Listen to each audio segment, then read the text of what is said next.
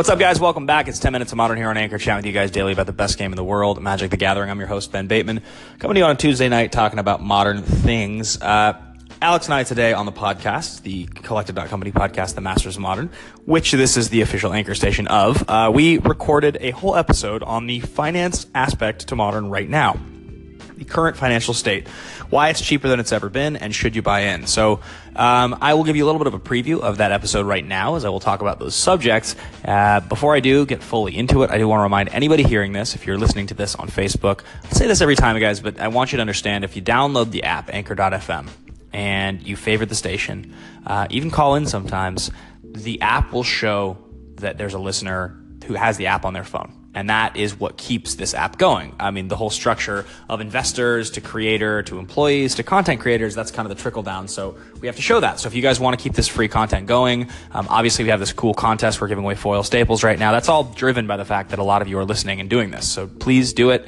And let's keep talking Modern. So Modern's cheaper than it's ever been. Why? Well, the short answer to that is we had six Masters sets in the course of 4 years, including one that just released, and some cards have seen a number of printings. So you have cards that are, perennially expensive. So Tarmogoyf, Snapcaster Mage, Liliana of the Veil, Noble Hierarch, some of the fetch lands, currently Scalding Tarn's up there.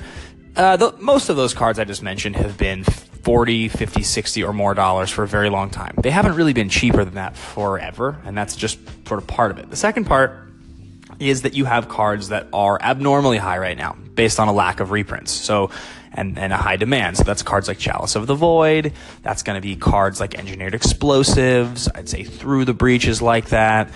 These are cards, Celestial Colonnade. They're $40, $50, $60, $80, and then they don't need to be because there's not enough decks that are demanding to play 4-ofs. And then lastly, you have the stable cards, the cards that have just kind of stayed around the same price for a long time. And that's because no matter what happens with reprints on these staples, they're such ubiquitous cards in every Modern format that retailers won't really lower their prices. So a good example is Path to Exile at $7. Well, Path to Exile at $7, it's a few dollars off where it's been. Remand is $5. It's a few, Lightning Helix is $5 or $6. Those are kind of the prices that a lot of these uncommons have lived. And as 4-ofs in a lot of decks, that's where you want them to live. So those are kind of the levels. Now, the short answer to the question, should you buy into Modern? There are certain cards that it's worth buying into. If you think about Magic's secondary economy, this bubble that we've been in for such a long time, well, it's survived 25 years. So Magic's been around 25 years, and the secondary economy started within the second year. So if you look at Modern's history, Legacy's history, Standard's history, there's always cards that are more expensive. Some of them that you predict will lose their value, right? There are standard cards that just lose their value. And even ones like Lotus Corp that you would think in your mind, that card, that was a standard staple. It was very expensive. It'll continue to hold value. Even a card like that, it's not totally accurate, and it's because it's not played as a 4-of in necessarily enough decks, and it's seen enough reprintings that it's just kind of not quite there. It's like, even though, in our minds, we think Lotus Cobra, that card's like, people love it. People want to play it in Eternal formats. With, a couple reprintings, it's in Iconic Masters currently. Maybe that's the only reprinting. It's just one of those cards that it never spiked into the $50, $60 range. So, should you buy in? There's a different answer for different parts of the format. The base of the format is its lands, and I mean its shock lands and its fetch lands. Shocks have been printed very aggressively, while fetches have not been printed nearly as aggressively. But I would say those are the 10 building block cards for Modern. If you want to get into Modern, 50% of your deck cost, for the most part, will go to fetches and shocks. That's just how 60 or 70% of Modern has kind of worked. Even a deck as simple as Burn, it wants to be able to play the complex mana base, which is why mono red decks turned into Naya decks, or sometimes, in some cases, Jund decks. The mid-range decks are all that way. So the mana base is where you start. And should you buy in? Yes, in some cases. I'm going to give a full breakdown of what to buy and what not to buy in the episode coming up in just a second. So listen on the Anchor app. Part 2 is coming right up. Favorite the station if you like what you're hearing. Ben Bateman Media on Twitter, and listen to the full episode this week. Thanks, guys. Have a good one. So where were we, guys? Well, if you're looking at the fetch lands and the shock lands as the base of Modern, oh, by the way, guys, if you're hearing this as the first segment, I'm talking about Modern being cheaper than ever, and is it a good time to buy in? If so, what should you buy? So answering that question now, you can hear a full episode of that on Collected.company on the Masters of Modern podcast this week. Well, my best level answer is the most expensive shock land is like $14. The most expensive fetch land is $60. And the average price of both together, the average price of all the fetch lands together, the average price is like $27. Probably lower than that. It's probably like $26. $26 I'll bet you for the fetch lands, because you have one that's 60, you have one that's 42, you have one that's 31, and you have two that are less than 30. Then the rest of them that are the cons reprints, those range from about $12 to $18. So I think you're probably looking in the mid-20s, which means any, really, aside from Verdant Catacombs and Scalding Tarn, you can get a set of Modern fetches, for just over $100. If you're clever, even if you just buy on TCG Player at the mid-price. If you buy played ones especially, you can get for $100 or less a playset of any of 8 of the fetches, which is pretty darn impressive in my opinion. That's as cheap as Modern's ever been. That's a good buy. The only one I probably wouldn't buy right now is Scalding Tarn at $60, because why would you? Scalding Tarn's it's just been what it's been for a long time. I do think there's a chance it goes down some. Another reprint perhaps. Like we'll see. If you need Scalding Tarns now, buy them, but 60 is a slightly unreasonable price. Whereas, like I said, aside from Scalding Tarn and Verdant Catacombs, I think the fetches are all a buy. The shocks are absolutely a buy. We haven't seen a reprinting on the shocks in a long time, and Wizards, I don't think, has any incentive right now based on the price and the price history to go in and set those for a reprint. I think another reprint on those things tanks their value to a really, really bummer of a level, and I think Wizards knows that, so I believe that shocks right now are a perfectly good buy. I think they have nowhere to go but up for at least a few years. Aside from those 10 cards, I think something like a Tarmogoyf, a Snapcaster Mage, these kind of staple cards that when you do play them in a deck, you're going to play 4 of them, they feel like good buys, especially Tarmogoyf, because you can get a set of Goyfs for $200 right now, and even though Goyf doesn't seem like it's that good and it's not a great time to play Goyf, $200 for 4 of this guy that used to cost $180 a pop seems like a pretty good moment. And based on rate, we're not going to see another creature printed as aggressive and good as Tarmogoyf for a very long time. So as long as Modern stays around, having 4 Goyfs is a good plan. Snapcaster Mage at 50, really, really good. This card could be 25 or 30 pretty easily, I think, because as good as it is, it was printed at Rare in a set that only came out about 6 years ago. It's now seen 2 reprintings, one of which was a special reprinting. I have a feeling that Snapcaster Mage is kind of right in the middle. Liliana just over 60. That seems perfectly fine. It's very powerful. It's played as a 4-of in multiple decks, and it's a unique card. So I probably would buy Lilies, but maybe they'll go a little lower.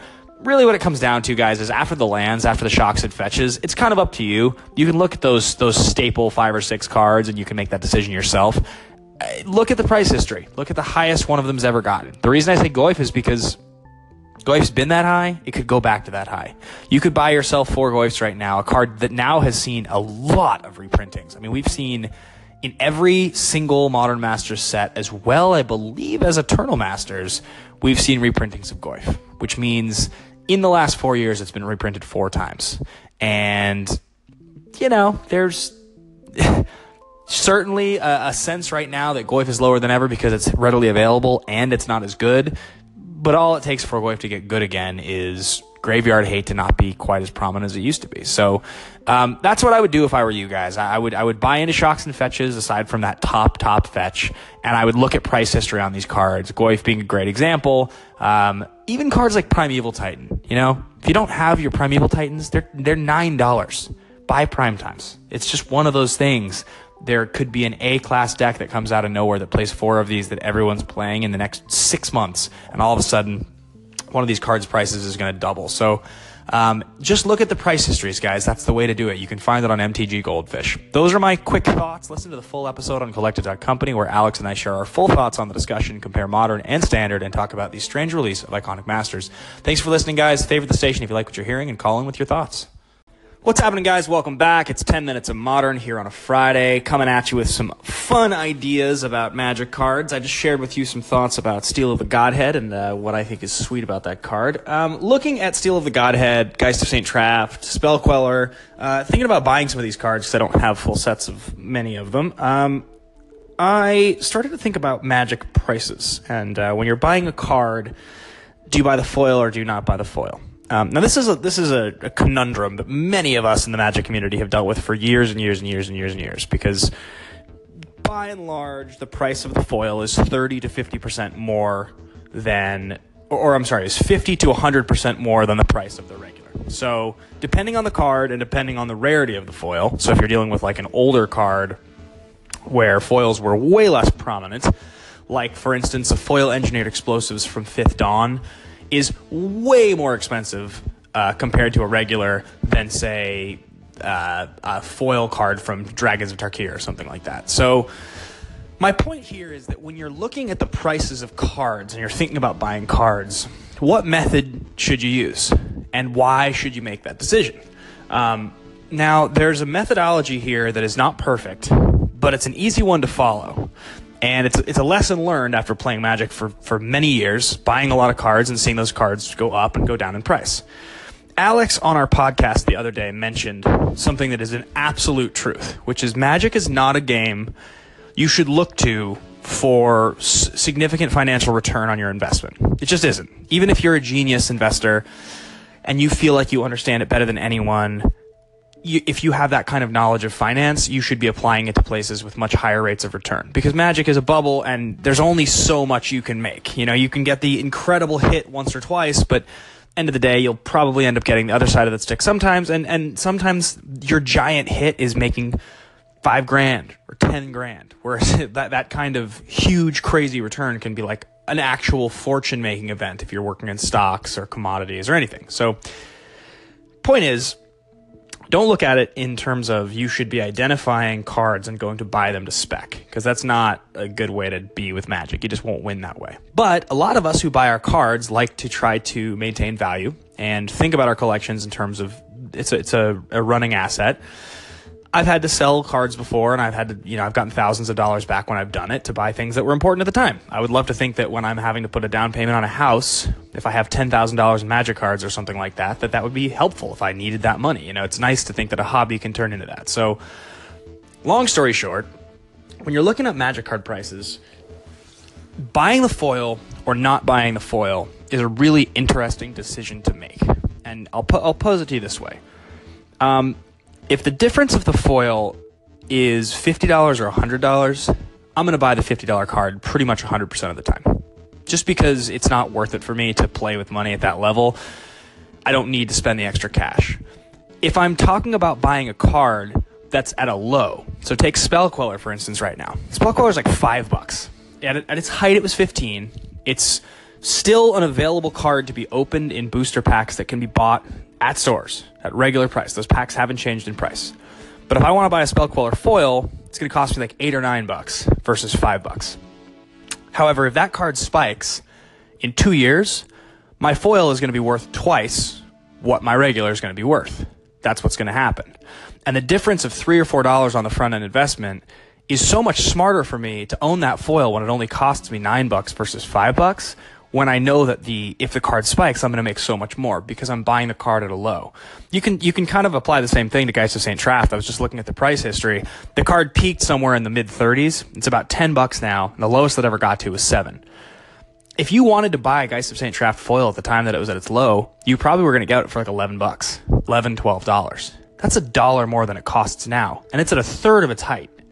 If Jeskai Control continues to dominate, you might be looking at Geist of St. Traft as a $22 card a few months from now. And that foil, again, is worth twice as much.